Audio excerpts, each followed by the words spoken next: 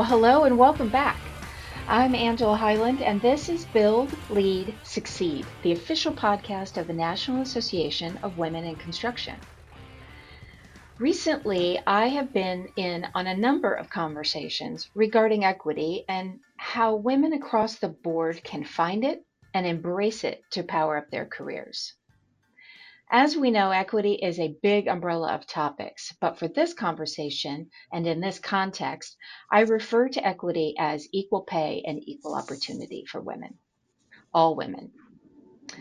It's one thing to be given access by others, but it's a whole different thing to open your own doors.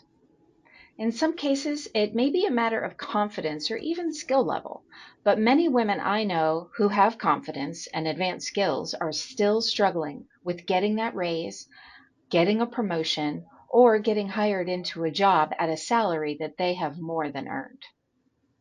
This impacts women at every level and stage of their careers, including those in leadership and executive roles. I've worked with women in a diverse range of industry sectors, and I find that a common theme emerges. This theme is not unique to seniority nor levels of service. We could label it as a lack of confidence or a reticence to be bold or even a fear of taking risks. Well, to dig into this discussion, I have invited Coralie Beatty with Thrive HQ to join me today. Coralie has been a guest with us before, and I always enjoy talking with her because she and I have followed similar paths. We are experienced women in construction as business owners who then moved on to the coaching realm, working with career driven women and female leaders to support their growth. Welcome back, Coralie. Thanks, Angela. I'm glad to be back. So, this is a discussion I know you are familiar with in the work that you do. And I'm sure that you have found over time that there's a common theme that emerges regarding what is holding women back. This, of course, is a multi layered challenge, is it not? Oh, it is. I mean, like you said in your introduction, the confidence is something that is certainly an issue, but I think that's only one piece of the puzzle and not always part of it. I mean, it's easy to say, like you said, it's easy to default to that it's a confidence issue, but I think there are so many other potential issues that go with that if we're aware of those when we're entering into those situations, then we can at least prepare ourselves and give ourselves a better chance of being successful in whatever it is that we're trying to reach or succeed with. Yeah, agreed. It's like an onion, right? It's got lots and lots of layers. There's so many things, and we could probably sit here all day and talk about Mm. what's at the root of it. And since we only have, a half hour, 40 minutes or so, I wanted to just get your insights on this topic of women advocating for themselves and see if we can't shed some light on ways that they can not only be heard, but also to promote themselves to get what they want in their career. So, I want to get your take on the prevailing factors that are creating these obstacles for women. What do you think is going on internally? Internally, I think we consider our value to the position. We think that we deserve this position, that this is with the confidence, knowing that, this is the next step, our next logical step in our career, the next logical place within our organization, whatever it happens to be. And we have this rationalization in our head that this is what I deserve and this is where I should be going and this is how much money I should be getting for it. However, what the things that we're not considering are the position of our employer, and what kind of employer they are, because that in itself is something that's outside of our control. However, if we recognize it and see, how can we best address their position or what it is that they're needing to hear from me in order to take this position or in order to entertain the idea that I could be a suitable person for the position. I think that we need to recognize within ourselves that it's not just about us and what we deserve. It's more so about what the employer is looking for, what the employer is open to, and what they need to hear in this conversation that you have with them. That's really true. I think a lot of times we get so in bound up in our own head, right? And um, it's an interesting thing that happens. You get these confident women who they know that they deserve it, and sometimes they just don't know how to voice it. But to your point, a lot of times they don't think about what the employer needs to hear. Mm. So, what about cultural barriers? I call it the societal programming. Do you think that that stops a lot of women? From an early age, we're taught some things that we believe. It's a story we believe moving forward, and it does take a lot to overcome that. Do you think that that comes into play as we get Oh, older? Oh, absolutely. Not even as I think at any point it is absolutely an issue that we have to deal with on an ongoing basis, especially within the construction industry. However, I also think that that's something that you can easily fall back on to say, oh, I'm a woman in the construction industry, my employer doesn't take me seriously, and those are all very valid reasons. Absolutely, I absolutely believe that those exist. However, I think that in the conversation, I think it's really important to get around those things because that's what we need to do. We need to Mm, be able to come up with the solutions so those aren't the excuses that we fall back on. So what can we do in the situation where the culture, especially within the construction industry, doesn't see us, they don't picture us as a woman in that type of role, whatever it is that we happen to be going for, or they don't see us at that pay scale that we think that we deserve, that we know that we deserve, and they're not willing to consider us for. So I think that absolutely the cultural perception of women in these types of negotiating situations is an issue that as women we need to be able to handle and be able to understand. So I would agree.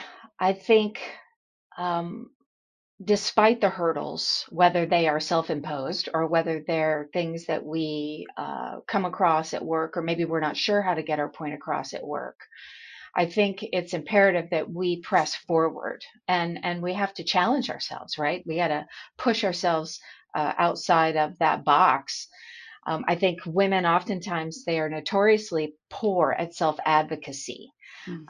I think it's very ironic that they excel at advocating on behalf of everyone else, right? They look after their children, people that they work with, their colleagues, direct reports. They'll go to bat to defend the value and even the contribution of others. But you know, they just sometimes it stops them do it from them. It stops them from doing it for themselves. And sometimes I wonder if it's that social essence that we are always trying to overcome, that maybe we've been told uh, in our younger selves. Well, I How do think you? it comes back to the idea that we don't treat ourselves like we treat our best friend or a friend or anything like that. We're always the hardest on ourselves. So I think it comes back to that where women will advocate for other people and tell them how amazing they are and remind them of what it is that they've achieved and how far they've come and what they're capable of. We do that all the time. But to Mm, turn that around and actually do that for ourselves is really unnatural for us. It's something that's very difficult and challenging. And I think that that's one of the main things that we need to learn how to do as women is to treat ourselves like not just a friend, but our best friend. How would we encourage our best friend? How would we acknowledge them? How would we support them? And then do that for yourself. And that takes some courage and it takes a lot of work because we feel like we're tooting our own horn. We feel like we mm, don't really deserve it. It feels kind of awkward and weird and a lot of different things. But when you're uncomfortable like that, chances are you're doing the right thing for yourself. You just have to get used to it. yeah. Agreed. I went to a workshop years and years ago. Actually, when I first joined NAWIC, one of the leaders on the national board spoke about tooting your own horn. And she didn't just talk to us about it, she made us get up and do it. And Mm. it was very uncomfortable and difficult for many of us in the room, including myself. She made us write down 3 things that we had done in the past year that were significant, right? An Mm, award that we had won, a project that we had completed, some achievement.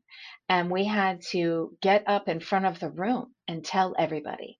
And it was surprising to me how hard that was for many women. They got very shy, mm, and one woman even cried. And when the instructor said, "What's causing this emotion?" She says, "I feel guilty. mm. I feel like I'm bragging, and that it's making me feel bad." It was just the most interesting thing. I was like, there is something very interesting about this.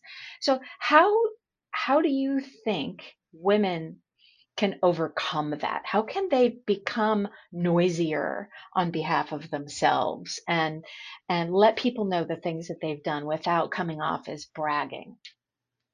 Well, I really believe that you have to do it intentionally. It's not something that you can just, I'll just do this thing and then I'll be able to do it, because it goes down to the core of our beliefs. Like when you were a little kid and you were told that you need to be kind to people, you need to be nice to people, you need to be out there and friendly and not hide and not be shy, and all of these things that you were put in the position to do things that you were uncomfortable with, and those started to form beliefs that you have to be this thing. You can't talk about yourself, you can't highlight your successes. That's not for you to do. It's not polite. It's not ladylike. So Right. all of these things we learned at a very young age is a deep-seated belief that we can't do that. We're not allowed to do that, and it makes us bad to do that. And so it really takes, deep seated work and intentionality to do it, knowing it's okay. Because the reality is, in order to rewrite a belief, you really need to challenge it and you need to be intentional about it, because otherwise, because your subconscious mind has this way of doing things that it's just going to do based on, protecting you and making you safe. And when you do things against your subconscious mind, it's very uncomfortable and it does not feel natural. And it takes work to continue to do it, to change what's within you that was, like I said, seated at a very young age of what's right and what's wrong. So it's not just as easy as going, okay, I'm just going to do this thing. I really don't feel comfortable and I'm just going to do it. That's part of it. But you need to recognize that this is a belief that's within you that's not just this surface thing. It's pretty deep and needs to be um, dug at a bit. Rewrite it really is what you have to do.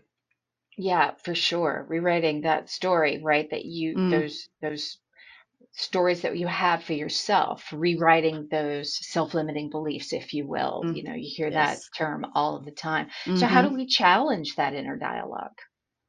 Well, I think the biggest thing, and I always talk about awareness, because when you can hear the voices in your head, you can challenge it just by, the simple things of saying, okay, is that actually true? Am I actually being um, unpolite, impolite, whatever the word would am I not being polite when I talk about myself? Am I being rude? Am I bragging? Is that really what I'm doing here? Or am I educating somebody? Am I bringing some information to light that other people need to be aware of, that serves me but also serves them? Because when you can bring these things to light, you actually provide information to, whether it be, a manager, an employer, whoever that person happens to be that you're talking to. You bring information to their attention that makes their decision easier. They're like, oh, I didn't realize that. And you actually help them in making the choice in it, saying, okay, I see how she can fit into this position. I see how she can really excel. I see how she's done that in the past. I see how she's ready for the responsibility. All of those things. You need to be able to demonstrate that. Don't assume anything, but certainly Mhm. don't assume that your boss or whoever's in the position to be offering you the opportunity has all the information that they need to make a well-informed decision. That's your responsibility.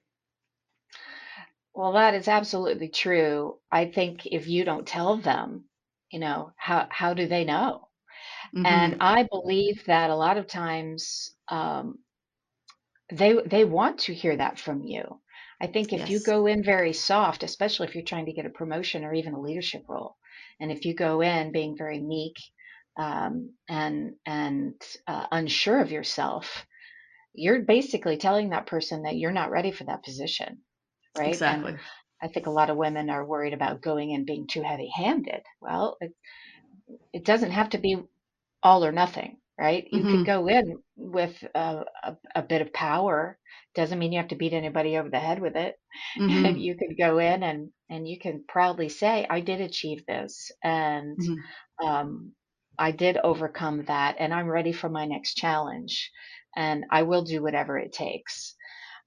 And I think that that's received well. I think you can really surprise an employer by having that kind of voice, and they go, okay, well, let's see what she can do, right? Absolutely. I think what's also really important though is that when you go in, don't make it all about you because, and I think we sort of Mm, touched on this in the beginning, where if you go into these conversations, what you need to do your research ahead of time. You need to know what it is that, mm, what's the position doing within the company? What purpose is it serving? And what is the value of that position?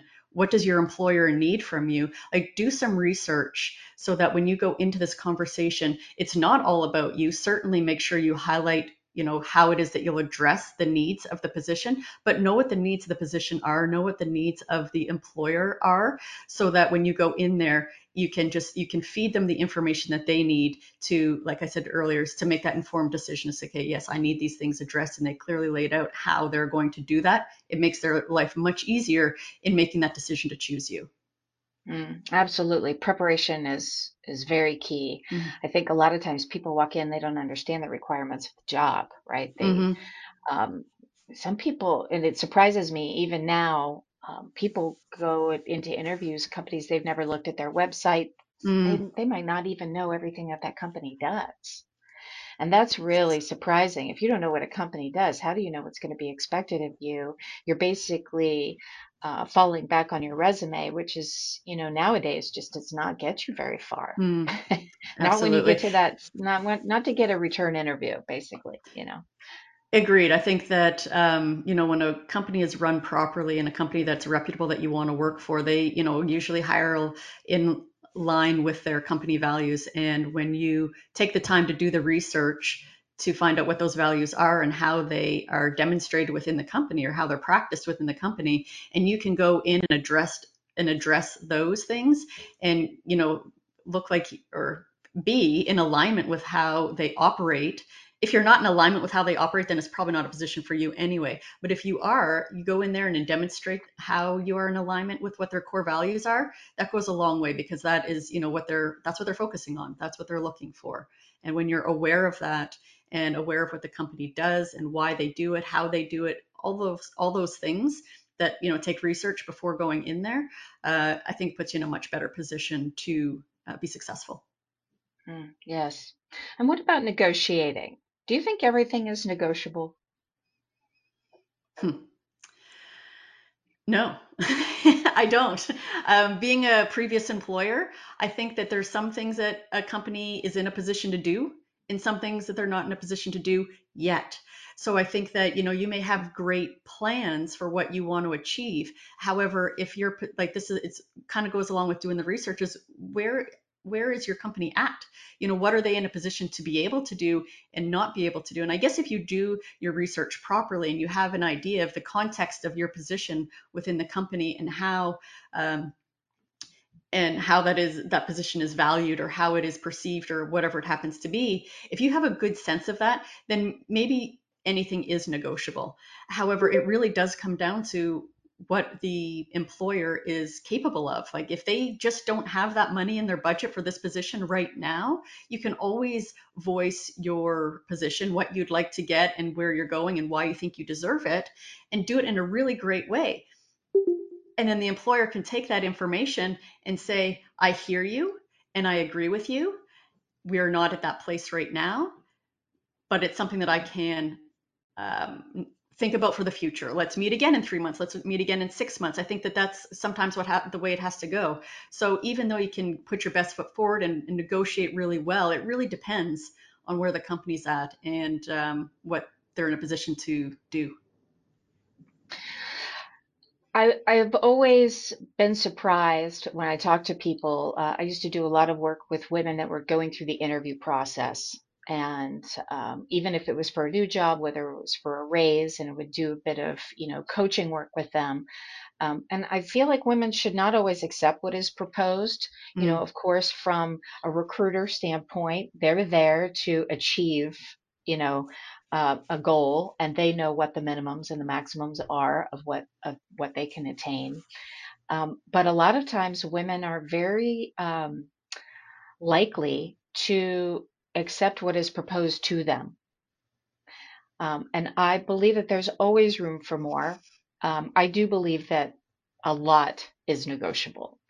Mm, But I think it's also one, like you said, it's a good culture fit, and it's good for the either the recruiter or the person performing the interview to also communicate well, like you said, to say, you know what, I think you're great for this, but I think you also need A, B, and C, but we can help get you there. Like, I think that mm, there's a good way of opening up that conversation because there's always room for more.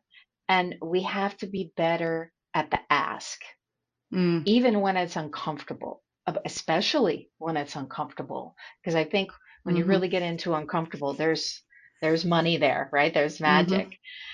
Absolutely. So And, I guess I should clarify when I say what negotiable, yes. Maybe not always getting what you want. And I guess that is actually two separate things because I agree that the majority of employers will go in and lowball, maybe not lowball, but go lower than what they are really necessarily willing to pay for a position, just in an effort to, look like they're, offering something. So say, for example, a position that they're willing to pay 80,000 for, maybe they're going to go in and say, we're willing to pay you 75. And, the person might be like, oh, okay, I kind of wanted more than that, but I guess it's better than what, she's at, and not willing to step forward and ask for more, knowing that there's, say, another $5,000 on the table that they could claim. So I definitely think that employers don't necessarily go into these situations offering their top dollar or being willing to give that. I mean, when I was an employer, I always offered top dollar because I really valued my employees and I wanted them to know that. So I you couldn't do a lot of negotiating with me because I was giving you top dollars, and often it was more than they expected. There was one time when it wasn't, and I was like, oh crap, what do I do now? Like, they wanted more than I was willing or in a position to do. And so that's exactly what we did, is we let them know that we can't do that right now. However, I hear you and I value you, and let me see what we can do for you in the next 3 6 months, like how we can do this better. And what we ended up doing sort of in the short term was giving this person an extra week of vacation, because that's always a a negotiating tool, as far as something that they can get where they gain the value of it, but it isn't that impact in your pocket in the short term. So that was one way around it. So yes, I definitely think most employers don't go in there offering top value, and there's usually, I would say, yes, a space to negotiate at least a little bit higher.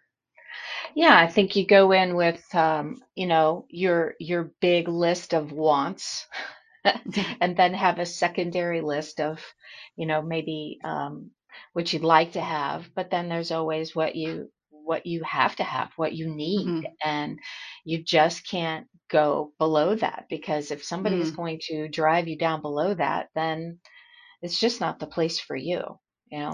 And Um, and I think that that's a really interesting point, because when you go in there with your minimums, these are my likes, this is what I would like to have, and this is what I'm willing to accept. And it's when you are true to yourself and really have the confidence in who you are and what you stand for and what your value is, you can go in there and say, you know what, I'm worth 82,000, and I'm sorry if your top is 80,000, but it shouldn't be like I need that extra 2,000 for who I am and what I do and all of those things. And it helps you, if you have the confidence, to make those decisions like, okay, this is not the thing for me. And when push comes to shove, what's your employer going to do? And I'm not talking about threatening. It's a real position for you to stand on. This is how much I'm willing, and I'm not wanting to go for less than this. Then stick to that. I absolutely agree. Stick to that and believe in yourself that that's what you're worth.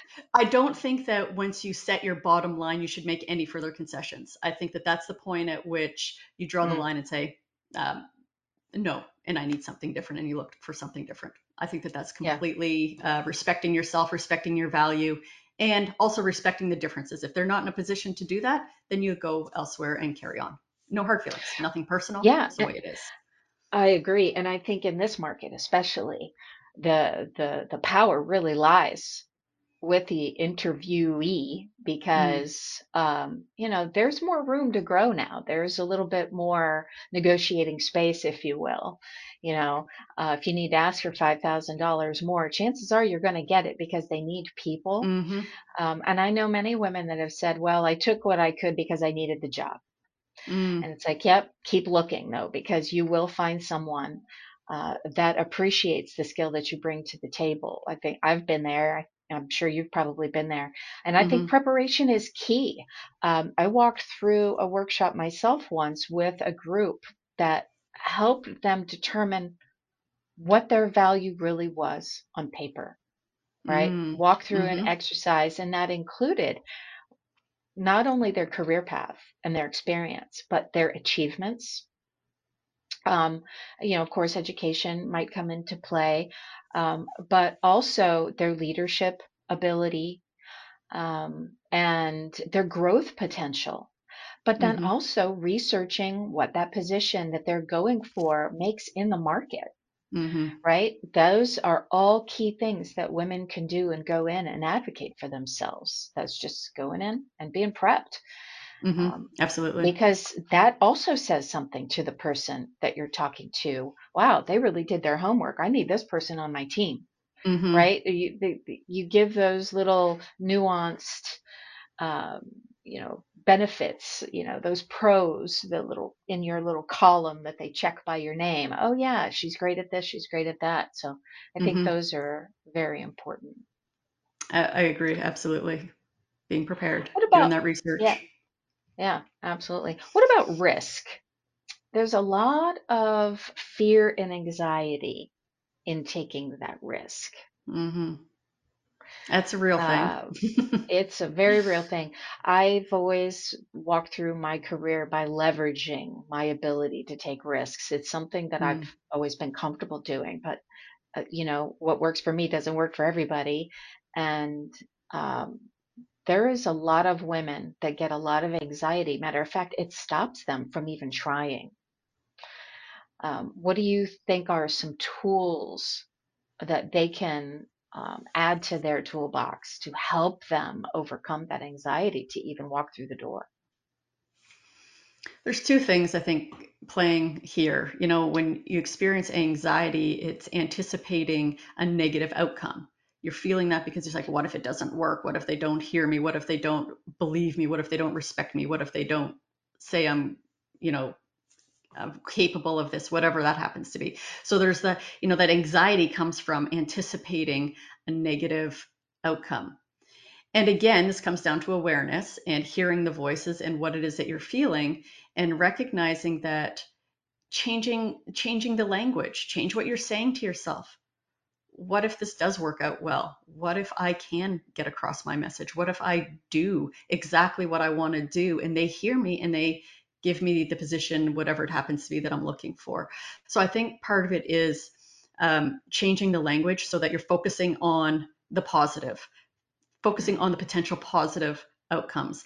And I know that a lot of people think, oh, that's easy for you to say, because I know anxiety is it's a real feeling. But the reality is when you feel the fear or anxiety within your body, it really is related to the language that you're using in your head. Because as soon like the symptoms of fear and anxiety are things like a racing heart, you start to sweat, your stomach kind of turns in knots. Like there's these definite physical um, reactions to fear and anxiety. However, if you think like this is going to work out great, this is going to go exactly how I want it to, he is going to respect me, and I say he, but I guess it could be a she as well. But mm, my boss is going to hear me and respect me and appreciate what I have to bring to the table, and think about all the good things that could come out of it. And what you'll recognize is that when those thoughts change, it's no longer fear and anxiety that you're going to feel in your body. You're actually going to feel excitement, because when you get excited,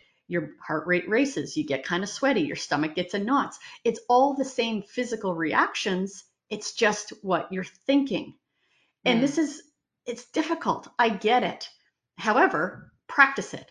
Something that you do like whenever you're feeling that anxiety on little things, when it's not so much of an impact, just hear what you're telling yourself and then change that to say, okay, what if this turns out well? What if this goes exactly how I want?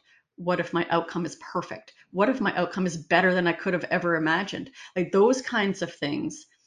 And just watch how your body has the same reaction, but you're feeling excitement versus fear. And then the other part of it, I say, yeah, fear is a real thing and we do feel it. However, and it takes courage, but I say feel the fear and then do it anyway, because Mhm. that is what's one going to grow your confidence. If you can just take the action that's really uncomfortable, take that action, acknowledge the fear, and just do it anyway, because you'll always get a no. The outcome will always be negative if you don't give it a try. Mm. Yeah, I think I hear a lot, well, what if I fail? Mm, What if I fail? I was talking to a young woman, 24 years old. Um, she's got a senior marketing position for a large GC locally. And this girl has got all the right stuff. She's just as sweet as she can be, but a little unsure of herself. mm, And I was talking to her. We happened to be at a NAWIC meeting. She's also in NAWIC. And she said, I think I've got it all together. And then I come to these meetings and I feel like I'm just like, I can't even compete. And I mm, said, well, first of all, do not compare yourself. mm, I said, you are at 24 years old, what you have accomplished is so far and away than what I was doing at 24, or many of the people in here I know were doing at 24 years old. I said, but she said, but what if I fail and then I feel like I'm never going to measure up? And I said again, stop comparing yourself because you bring your own gifts to the table. You have your own skills that other people don't have. I said, and so what? What's the worst could happen? So you don't get that done. Maybe that, you don't finish a project on time, or, you know, um, some marketing document that you made isn't as good. But you know what? You'll know better the next time. Failure is a great catalyst for improvement. I said mm. that's how you do improve. Many people, I think, failure, um, you'll always recover from it, and almost every time you will get better. And she said, okay, well, I think that makes me feel better, but I still don't want to fail. I said, well, And I nobody think, likes it. yeah, but you can also, failure seems so final, feels so final. And I think that the only time you actually ever truly fail is when you give up, when you throw in the towel and you give up. Because the reality is, in what you might perceive as a failure, maybe you miss a deadline, maybe it's not 100% what you would have wanted something to be, maybe you don't produce the thing that you really wanted to produce, and you perceive that as a failure. But you could also perceive it as learning, because the next time you take that information with you, and you're not going to forget it, and so the next time you are in that situation, you're going to be able to apply the lessons learned, and it makes you that much stronger. So I think that, yeah, failure is a really hard word, and it's one that we probably use a little too often, because as long as you keep going, you actually never fail, you learn. Exactly. Exactly. It's Mm-hmm. just one of those words you got to overcome and stop thinking about failing, because you're right. You said it just now. As long as you keep going, you can't fail because you're always adding to your experiences along the way. Mm-hmm. So And what I'd that sort also of, say to that is, I would ask her, well, what if you succeed? yes, Like yes, just think about it a little bit differently, because that's, again, it'll go from that feeling of what if I fail to, right. oh, what if I succeed? Like Yeah, just give yourself the freedom to think about that possibility for a change, just a little bit. yeah. And it feels good. It does feel great. And, I did tell her at the end, I said, you see all these women in here? We won't let you fail. I said, Mm, you will always have people that you can rely on, which kind of segues into my next thing is mentorship, right? mm, One of the biggest things I think women can do to help them learn to find their voice and go in, with just that little bit of courage to go in and speak up for themselves and ask for they want or improve their situation, is to get a mentor or a mhm. coach or some sort of advocate that can push them. Absolutely. I actually, I'm a mentor with CAWIC, the Canadian Association for Women in Construction. And this is funny because the exact scenario with my mentee, she was wanting to get a position, and she knew that the position was coming up, and she wanted to get that position, and she was so nervous, and she just saw so little value in all of the things that she had to offer this position. So that was, every time we met, we always were talking about the things that she had to offer the position, the things that she had to offer her employer. And in the end, like, she ended up getting the position, which was such a wonderful, amazing thing for both of us. But I absolutely think that when you can have somebody to bounce some ideas off of, and also for somebody to reflect back to you, this is Mm. what you're saying. Is this actually what you mean? Or how about this? Or maybe looking at yourself in this light, or see yourself how I see you. Like, just giving some feedback. And because when you're looking, just from the inside, it's sometimes very difficult to find those words of encouragement that you need for yourself. So I definitely think that mentoring, finding somebody to um, who has the experience, who has been through it, who recognizes the reality of it, and knowing that it's not such a heavy situation, and just bringing some light to whatever the experience is, I think is really, really helpful. It just puts things in perspective properly. Yeah, I agree. I love the mirror effect. That is always a strong thing to do for Mm, people. It just helps them hmm think of it from a different angle.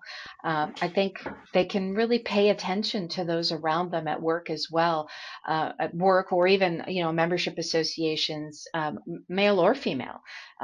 They can find someone close to them who will commit to challenging them and push, help push them and get them out there.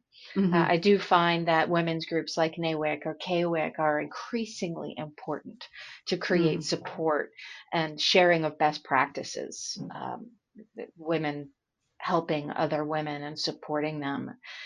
It's You just see massive amounts of energy and hmm growth Yes. whenever we help push each other forward. So I think Yeah, those are always and good we things. realize our potential, and we become empowered, and we gain the confidence, and we take the action. It is, something that we just really need to see more of. I think that when we are supporting each other, it is the most powerful place that you can be, whether you are the one being supported in any situation or the one giving the support, because it goes both ways. Some days you'll be the supporter, and some days you'll be the supportee. And that's the beautiful thing in these relationships, is that in these kinds of scenarios, that you don't have to always be the strong one, which I think Yeah, is so important. absolutely. Well, Coralie, I can't thank you enough. This has been really great conversation. I keep hearing this conversation, and uh, I was at a meeting a couple weeks ago, and this came at the tail end of a workshop, and nobody wanted to leave the room Mm, because everybody started talking about it. And I just think it's a worthy conversation to continue to happen, because even though we are always promoting how to advance women, we need to be able to find those skills to help them do that for themselves, right? It's one thing to have the absolutely. road blocked for Mm, you, but how can you help yourself get hmm that raise or that promotion? So I really appreciate your insights, are always spot on. So if someone needs to learn more about you and Thrive HQ, where can they go? my website is thrivehq.ca, and you can find me on social media. I'm Coralie Beatty on all platforms. I'm one of one, so I'm very easy to find. And you have a book coming out, don't you? I do. Yes, actually, I'm hoping it's going to be out in the next, I'm going to say week, less than two. And if you go to my website, you can check it out. It's called Hiring Secrets for Trades and Construction. It's the ultimate guide to finding, hiring, and retaining top talent. So Love yes, that. absolutely. I think I'm excited about that. That's a good one. I'll check it out. Thank Again, you. thank you so much. So In closing, if we start at the very core of why women do not get to the level they aspire to, it is very much related to some sense of deserving or some self-esteem or some program that we've received over time. There's a fear there. We can change this by providing the right environment and training to equip women to navigate more effectively. So I encourage you to always seek out ways that you can improve and seek out allies that will help you get there.